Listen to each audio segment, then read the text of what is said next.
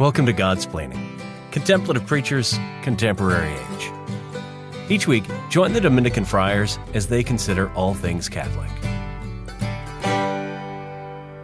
Welcome back to Godsplaining. I am Father Joseph Anthony Kress, coming to you from Charlottesville, Virginia. In today's episode, I am joined by Father Patrick Briscoe. Father Patrick, how are you doing today? Great, man. We just wrapped things up for the semester here in Providence. So after Thanksgiving, all of our students are away. It's really quiet. Actually, the first day after they went away was perfect because I get really sad when students are gone. So they're gone, and we had like a hurricane, and it was just it was the storm that reflected what it was like inside my heart without students. It's just like rainy, Wow. dour, windy, miserable. That's poetic right there, man. It was, but I also did the in my heart. Hurricane in my heart. I also did the most masculine thing I've done for a while, which was gosh. I went for a run with Father Edmund in the hurricane. So In the hurricane. No, it was awesome. There's like driving rain, and It reminds me of that like GIF that's out there where the guy's like in a hurricane with the American flag just flying behind him. It's like, yeah. Oh man. It's been unique down here in Charlottesville because the students went home for Thanksgiving. And then I was like, all right, well, I won't see anybody for 2 months.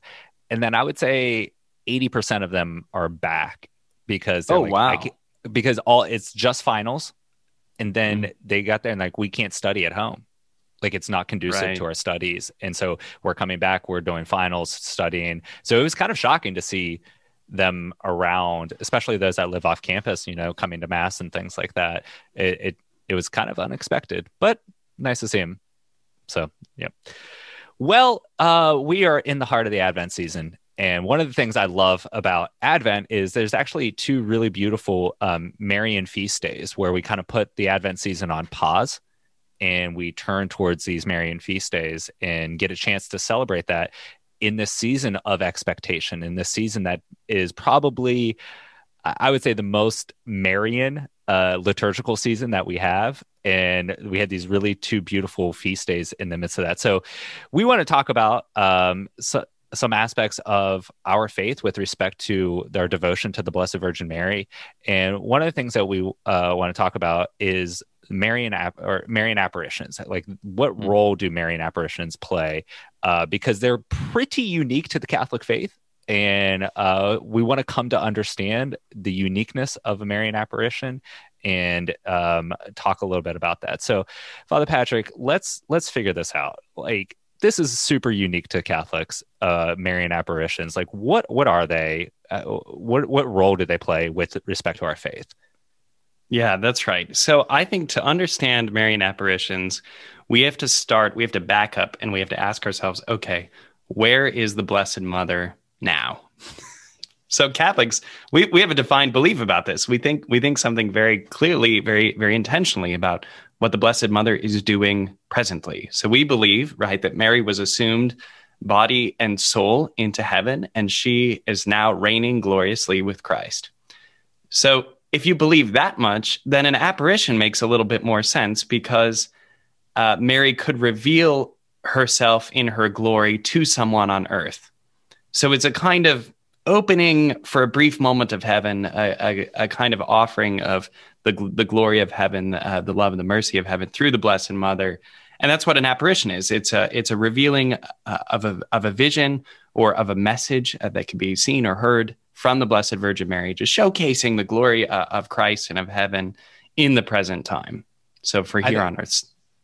That's a beautiful phrase. I'm happy you used it, but it's like a revealing of heaven. It's an opening of heaven so that we here on earth can get this like little glimpse of our destination and, of those who have gone before us, primarily the Blessed Virgin.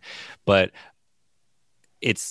that changes the course of, I think, what our kind of pedestrian understanding of these apparitions are just like ghosts. Right. It's like, right. I think that's where like it gets a little confused. Like, are we talking about the ghost of the Mother of God appearing to us, or just like, is she like moving things around the house, turning lights on and off to annoy with us? Like, so it's a totally different thing because of what we believe where Mary is now in her life right now, and that's to me the real. If you begin there, it changes a lot of what follows after of how we interact. So now we kind of have our beginning point, but like, what role then does this Marian apparition have for the Christian life and us in as Catholics? Yeah, this is a great point. You know, and I love you just saying so clearly, like, we're not talking about ghosts here. We're talking about something deeper. And if we think that the Blessed Mother is revealing to us the glory of heaven, she would be doing that in a very intentional way. So she's coming to us to encourage us in the life of faith, to nourish us. She's coming to heal us. She's coming to reveal clarifications about herself. To exhort us. Some of these apparitions have a kind of exhortatory function. Some of them have prophetic functions to caution us, to warn us of the gravity of sin and the need for conversion. I certainly prefer the apparitions that are more about love than I do that latter category. But or they're all dangers, true. like impending dangers. She wants to warn us from different dangers. So that can be helpful. Absolutely. So I think that we see like that, the apparitions are kind of an extension of Mary's maternal love, the way that your mom shows up in your life, sending you a text message telling you don't do that, or just saying like, hey, honey, have a great day. My mom used to put like notes in our lunch boxes and we would find them at lunch. As I got older, this became more embarrassing. When I was younger, I really liked it. And then after the embarrassment, I started to really appreciate it again. Really like it again. Which is probably in that embarrassing stage, she did more of them. She's like, oh. Yeah, that's right. But we can consider the apparitions as like the message of love of the mother, still reaching us here and now. We're not caught off from any of the communion of saints. But these messages of the Blessed Virgin Mary are more extensive, more immediate. And I think the other thing that is important to realize is that she's not acting as a rogue agent when these apparitions happen. Like, this is an explicit will of God, the triune Godhead, Father, Son, and Holy Spirit, expressing and communicating with his children. And so she's not this just kind of like rogue agent who pops up every now and then, like, where in the world's Carmen Sandiego and you got to find her and whatnot. But like, this is her, manifesting in a real sense the will of God in a maternal way to her children. And so she's never acting disconnected from her son. And I think that's especially as us as Catholics, a lot of the criticisms of our devotion to the Blessed Virgin is that we turn her into a deity. We've turned her into God and things like that. But when we see these apparitions, we are very clear that this is actually the will of God. It's his will that she communicate these kind of messages of encouragement, these messages of warning, or whatever it may be. But he desires to communicate those to us in a maternal way. And the Blessed Virgin does so in probably the most beautiful way in these apparitions, in peeling back that kind of, or crossing that divide between heaven and earth in there. Yeah, so I find that just a really important thing to understand too, that she's not going rogue here. Now, as we talk about these kind of visions and apparitions, there's a reason to be kind of cautious, let's say, skeptical. We know in the human condition, which is a fallen condition, there are many weaknesses in many kind of disorders that will look like hearing visions or voices and things like that. So the process of saying that this is legit interaction of the Blessed Virgin Mary to her children on earth, that's got to be something that's important. So Patrick, could you just walk us through like what the process is to actually say this is a legitimate apparition of the Blessed Virgin compared to this is somebody's psychosis or something along those lines? Yeah, that's right. That's very clear. So we are talking about something truly supernatural. We are not talking about Cheetos shaped like the Blessed Virgin Mary, or toast, molded cheese, or like pieces of bread, or like we're not talking about any kind of anything that I would relegate to the realm of the ridiculous. We're talking about a deeply supernatural phenomenon that belongs to the life of faith, that's part of our integrity as believers. And because there's an integrity there, there's also process and meaning, and we bring our rationality as human persons, inspired and broadened by the life of faith. We bring all of that as we investigate and talk about Marian apparitions. So we can follow certain criteria. So one of them would be, is there reasonable evidence enough that it actually happened? Is there something we can talk about? So like if you take the example of Fatima, for example, thousands of people saw the miracle of the sun. And that was a supernatural phenomenon, but the preponderance of witnesses leads us to believe that the miracle of the sun happened. Or take, for example, the apparition of Our Lady at Knock, the only apparition to take place at a parish church. The example of the apparition of Our Lady of Knock, the saints and the Blessed Mother who were there appearing didn't get wet, and so people saw that, and there was an element of mystery and a kind of category, but something that could be clearly described and known. With respect to Saint Bernadette in Lourdes, it's part of Bernadette's holiness of life that testified to what she was seeing, in addition to all of the healings that then happened. And the healings themselves were rigorously scientifically investigated. So there's this category. Do we think that the factual content of the apparition happened? There has to be a certain level of probability here after a thorough investigation. And along with that, does the apparition hold to the moral values, the content of the great deposit of faith, or is the visionary and even the message of the vision thwarting or opposed to church authority? And is there some kind of new message that is blowing open the great deposit of faith? Is the Blessed Mother telling us that no longer are we to celebrate the Eucharist with bread and wine, but we are to always only use pizza and Pepsi? Like, there are ways of putting things just off and saying, no, that's not a genuine thing. That's ridiculous. That's some other kind of phenomenon. So there's this base category, right? That has to be fulfilled. So if there's an error on the natural level, like did the natural phenomena happen? Is there an error concerning God, Mary, the saints, the teaching of the church? Is there evidence of some kind of drive for profit or human deceit?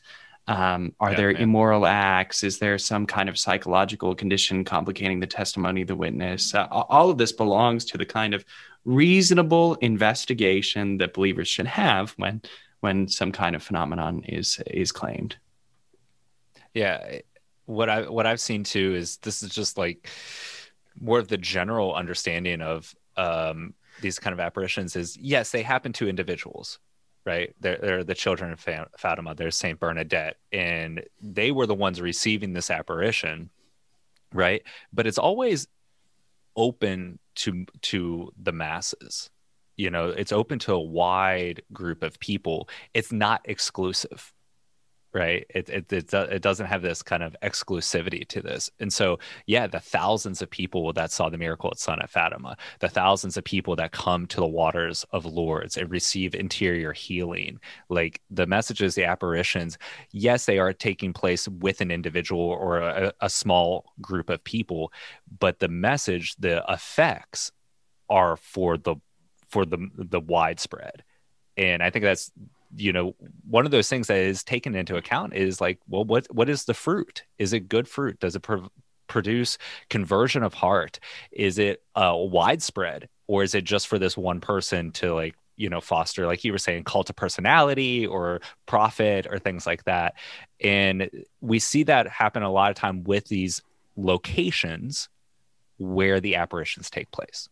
They turn into places of pilgrimage. Lourdes, Fatima, Knock. These are all places where the faithful go, and they've become sacred spaces that were not very sacred before. I think of Lourdes, Right. A little trash heap, but next to the river, right? Yeah, and now is this absolute just central location for conversions of heart, and that this kind of relationship between pilgrimage and conversion that is tends to always take place around the Blessed Mother's apparitions. What have you seen like that continues to foster that? Yeah, that's a great question. So just from my personal experience, having been to a few of these places, right, like Lourdes. So Lourdes is the one that both Father Joseph Anthony and I really love. What you see is people's own devotion, and that is just so evident. So one of the things that the Blessed Mother asked at Lourdes is that priests would come there in procession, and that the example of the clergy praying the Rosary and coming to the place of the apparition, to the grotto, would move the faithful. And it's moving. You have these long processions with priests and with the sick and with all of these people and the candles, and the whole thing just like draws your heart to God. And it's not just because of its cinematic choreography. It's because there's something real there.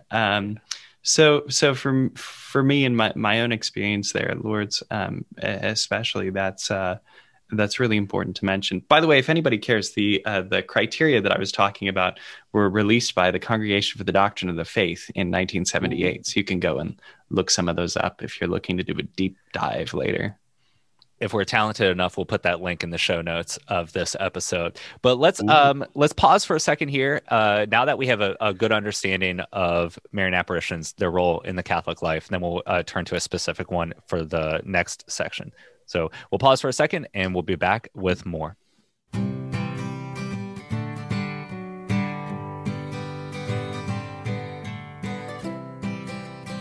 This is Godsplaining.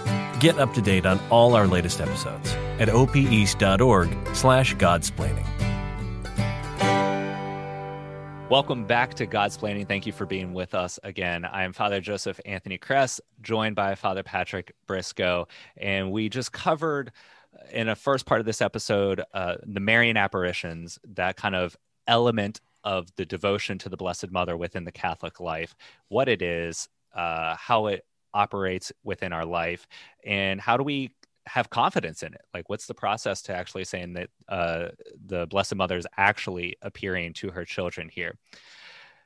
Now, with that understanding, we want to turn our view to a very specific Marian apparition, a very timely one for us.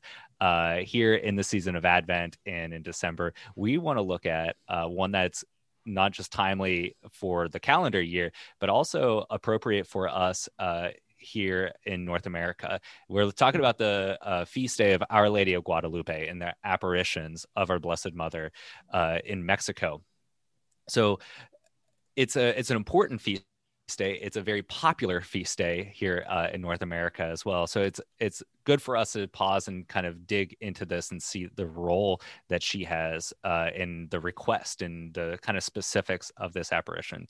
So for us to understand better, Father Patrick, I want to kick it over to you and allow you to kind of give us this kind of postcard overview of these apparitions of our Blessed Mother in Mexico. Yeah, great. So many people have probably seen the image of Our Lady of Guadalupe around, right?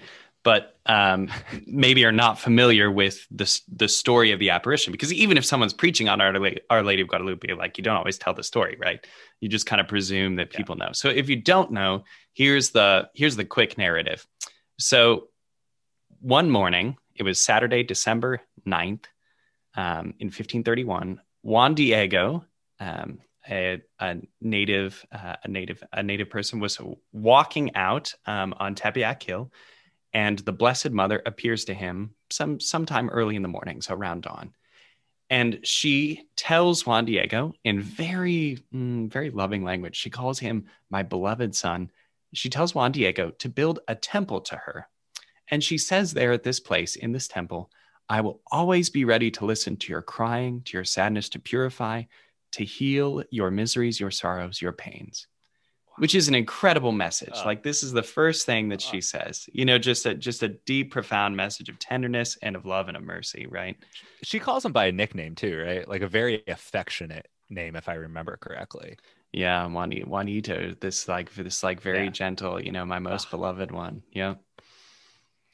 So, in order to build this tempo, she sends Juan Diego to the bishop. So the same day, on Saturday, December 9th, he goes to the bishop, and the bishop does not believe the message. Reasonably, like in the first part of the episode, we were talking about you need some kind of criteria, right?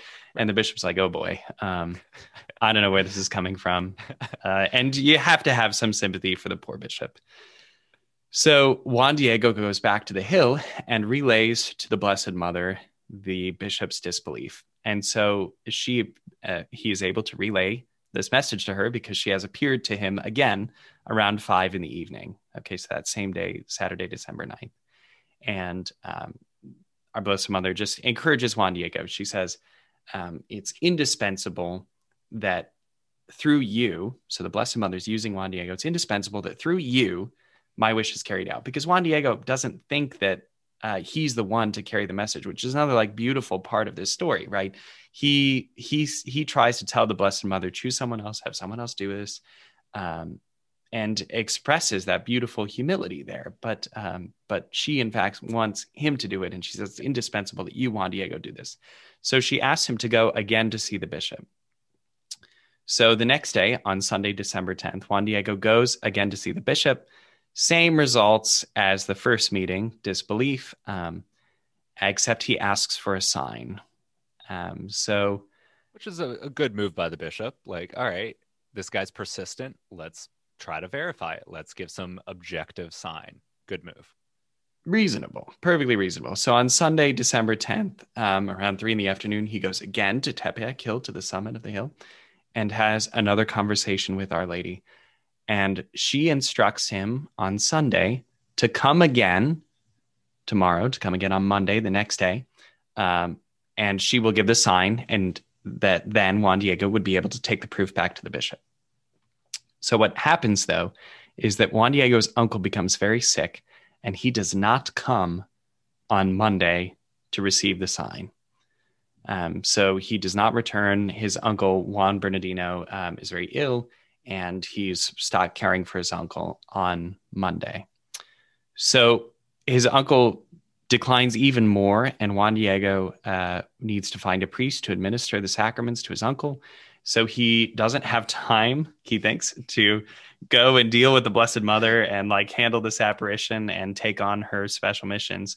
So instead of going across the hill and up the hill as he would usually do, he skirted around the hill to go and look for a priest. But Our Lady cuts him off. And she finds him on his alternative route. And she there gently reassures him of his son's illness, and she presents to Juan Diego roses, which he is to gather in his clothes and take to the bishop. Okay, at the same time, thereabouts, that she is appearing to Juan Diego and telling him to collect the roses, Our Lady appears to the seer's uncle. Mm-hmm. So she appears to Juan Bernardino, Juan Diego's uncle, cures him of his illness, and tells him that the image that he is seeing of Our Lady, that she is to be known always as the ever Virgin Holy Mary of Guadalupe. So she reveals her name, or she reveals herself to Juan Bernardino.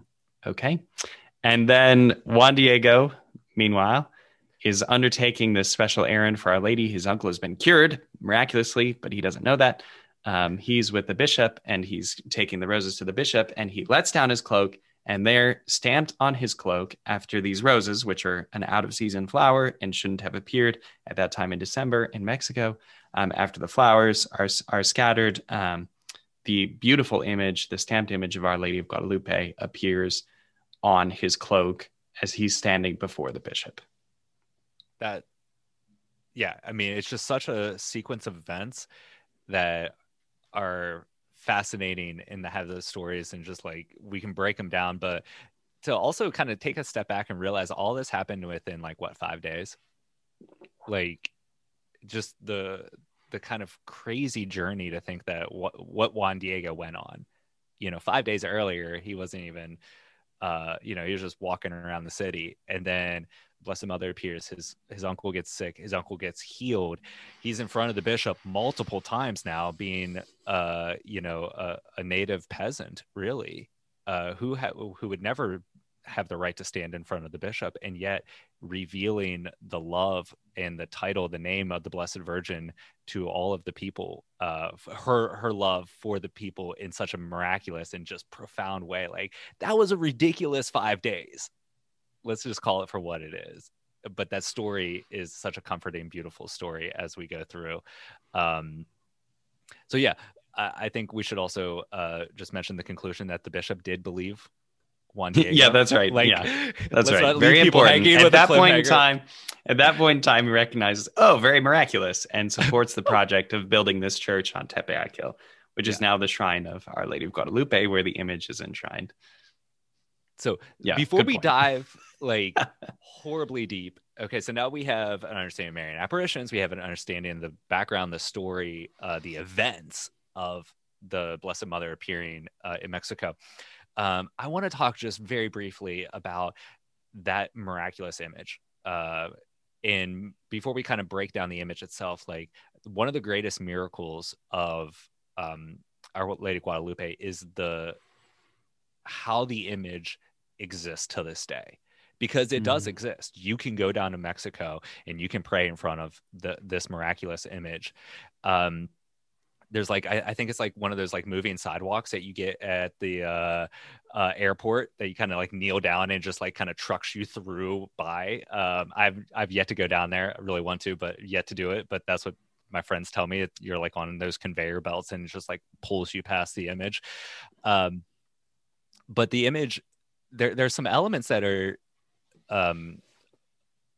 baffle human minds and scientists. The first is the fabric of the tilma. So this kind of cloak, this poncho, this tilma is made from cactus, I believe, right? Yeah, it's some kind of cactus cloth, cactus from my fiber. understanding. Yeah, this weird kind of fiber cactus. And the lifespan, or quote unquote lifespan, is less than 50 years for that type of fiber, because it's organic. It will break down and disintegrate. It is very ecological and all that fun stuff, but it's not supposed to last any longer than 50 years. Nobody can find any kind of tilma over 50 years. And this one has existed since what year? Yeah, exactly. Now hundreds of years. 1531 was the year of the apparition. Right. And then the other aspect is the actual pigment of the image on this tilma contains 0 brush strokes. Like 0. It is not painted by hand. It is not painted by any type of brush. It is a part of the fabric. It is itself. And so, like, this is the stuff that baffles scientists, because they're just like, where did this image come from? This is not of human origin, is basically it. So that, I think, continues to add to this like mystery. And we as Catholics actually embrace mystery. We're not like destroyed by it, but we embrace mystery, and it adds to that. But the image itself has so many beautiful details and such importance for us as Catholics. First thing I want to talk about is the Blessed Mother herself. How she presents herself is really important. So, Father Patrick, how is she presented in this image? One of the most important things about the image of Our Lady of Guadalupe is that she's a mestizo woman, right? She's neither Spanish, she's neither purely Spanish, she's neither purely indigenous, but she is herself this bridge, this person who is a bridge between these two worlds, these two cultures. So she appears here as a beautiful young Indian maiden, and she's standing between these two worlds, between the world of the Aztecs, between the world of the Spanish Christians, and in this way is embracing or rather demonstrating the kind of universal call, the universal invitation to love her son Christ, bringing the whole world to the gospel, bringing the whole world to him. This is the most important starting place. Yeah, I think this is something that we continually get back to, is when the Blessed Mother appears, she's drawing her children to our Father. And in doing so, in presenting herself as a mestizo woman, she's showing that all in Mexico are drawn into that love, and all are invited into that this is as kind of it doesn't the love of God just transcends all of that. And if we don't really kind of recognize that right out of the gate and say that this message, right, she calls herself the blessed holy what is it, the Blessed Virgin, ever Virgin of Guadalupe, like that message is for every single person. Nobody is exempt from the love of God there. That has to be our starting place, right? And it is honestly the first thing that grips you when you see that image is her face. There's something new here, right? Her features. Yeah. She doesn't have the pure white features of a Western European woman. She has the kind of complexion of the indigenous people, and neither is she a Black Madonna, because Europe has a tradition of Black Madonnas. We can think of like Our Lady of Czestochowa, for example. Mm-hmm. So she's not that either. She's appearing intentionally as an indigenous person of the New World. Which is incredible. In 1531. And that's the other thing. In 1531, let's remember that. Some of the other elements of this image that, like, after kind of, I would say, like, I don't want to say getting over, but like after realizing that, you start to realize the other kind of complexities of the image. There are a lot of what I would call like natural and celestial elements to this image that are not accidental. Like what is the purpose? What are the meaning behind these kind of very natural and celestial images, the moon, stars, and things like that we see in the image of Our Lady of Guadalupe? One of the first things that I think people notice is the rays of light, the sun kind of coming out behind her. And maybe it's not clear what it is because it looks just kind of artistic, but those are the rays of the sun, that kind of golden shield behind her. This has a very clear message that she is greater. She is greater than the Aztec sun god. The rays are behind her. She's standing in front of them. This is what the rays mean. The Aztecs were very devoted to their god, and it had a messy consequence as it was in their world. Thousands of people were sacrificed to appease this god. It was a kind of tyranny. Human sacrifice was the role of the day, and so to say, this woman is the mother of another god that is greater than this god that demands sacrifice is a big proclamation. So the symbol of the sun is very, very important here, especially in the context of evangelizing the Aztec peoples. Yeah, that it's such a profound statement, and that she is in a sense blocking those rays. She is inserting herself there. And so that's a profound statement, like right out of the gate, and that she has this kind of she's not God herself. She doesn't totally kind of stop the sun and anything. She's not a God herself, but she has this proximity to God. She has this importance in the role of the divine that is communicated very much through that placement of the sun behind her. Right. And the medallion she wears around her neck which has a cross on it, shows her consecration to Christ, that she is not the God. She is pointing to the God. Right.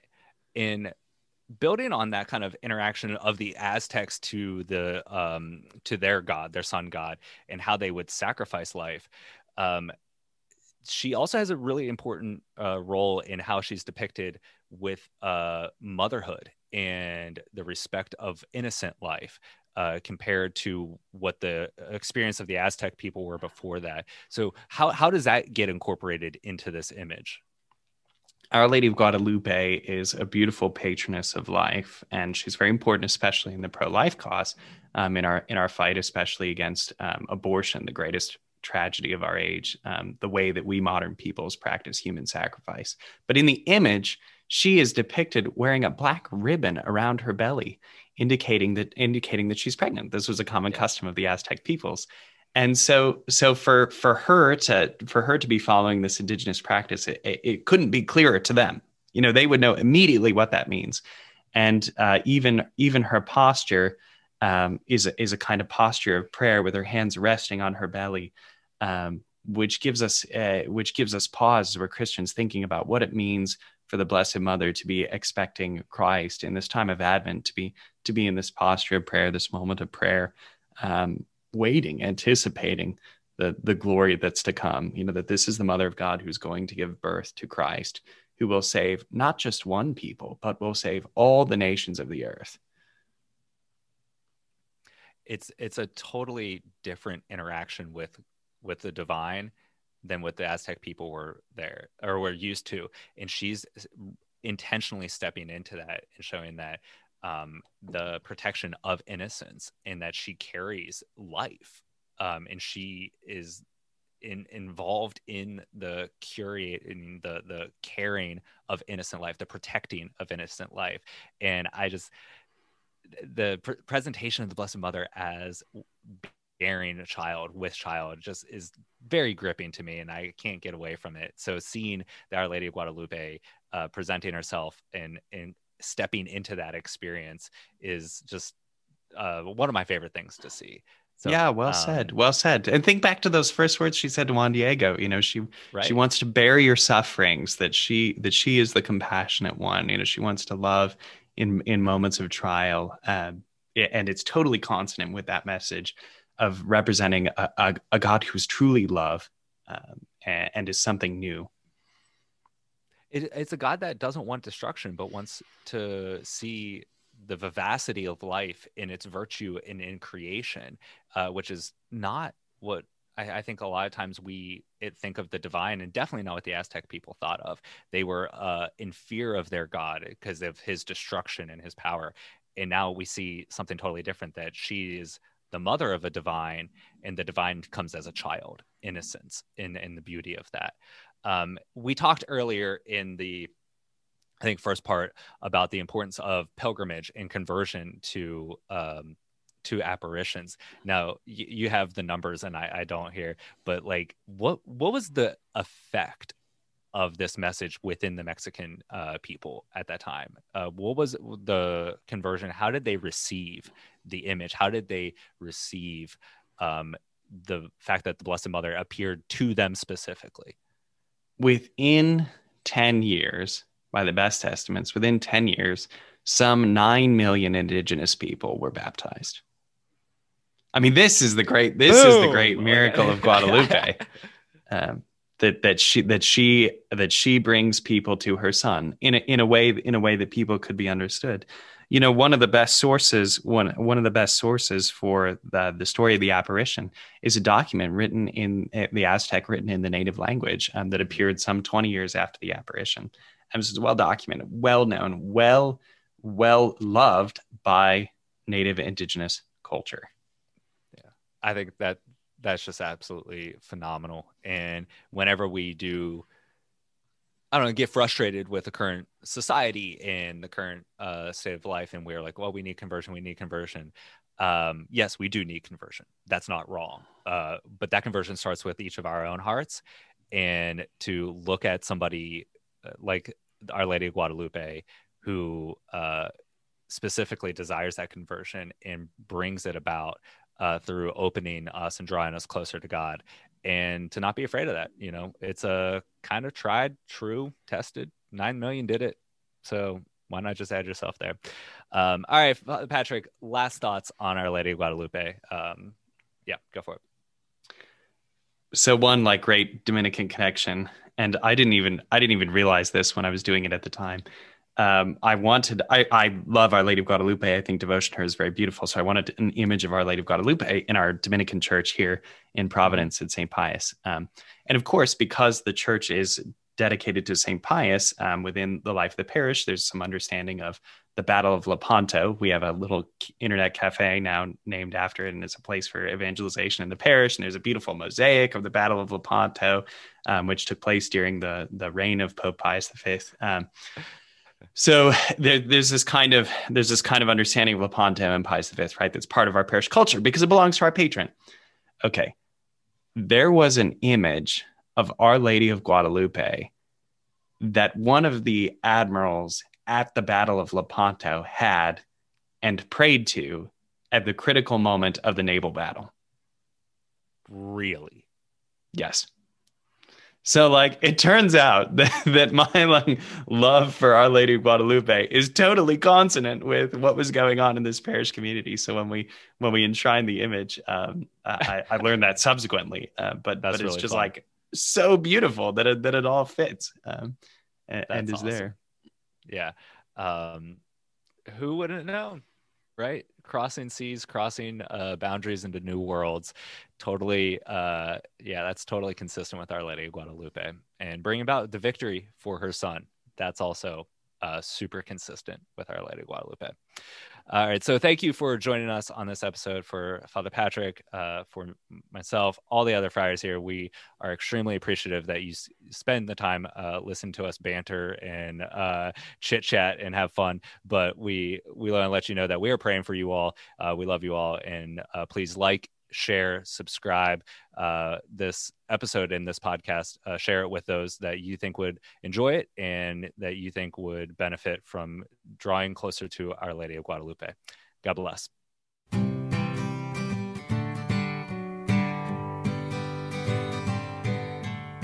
Thanks for listening to Godsplaining, a work of the Dominican Friars of the Province of St. Joseph. Visit us at opeast.org.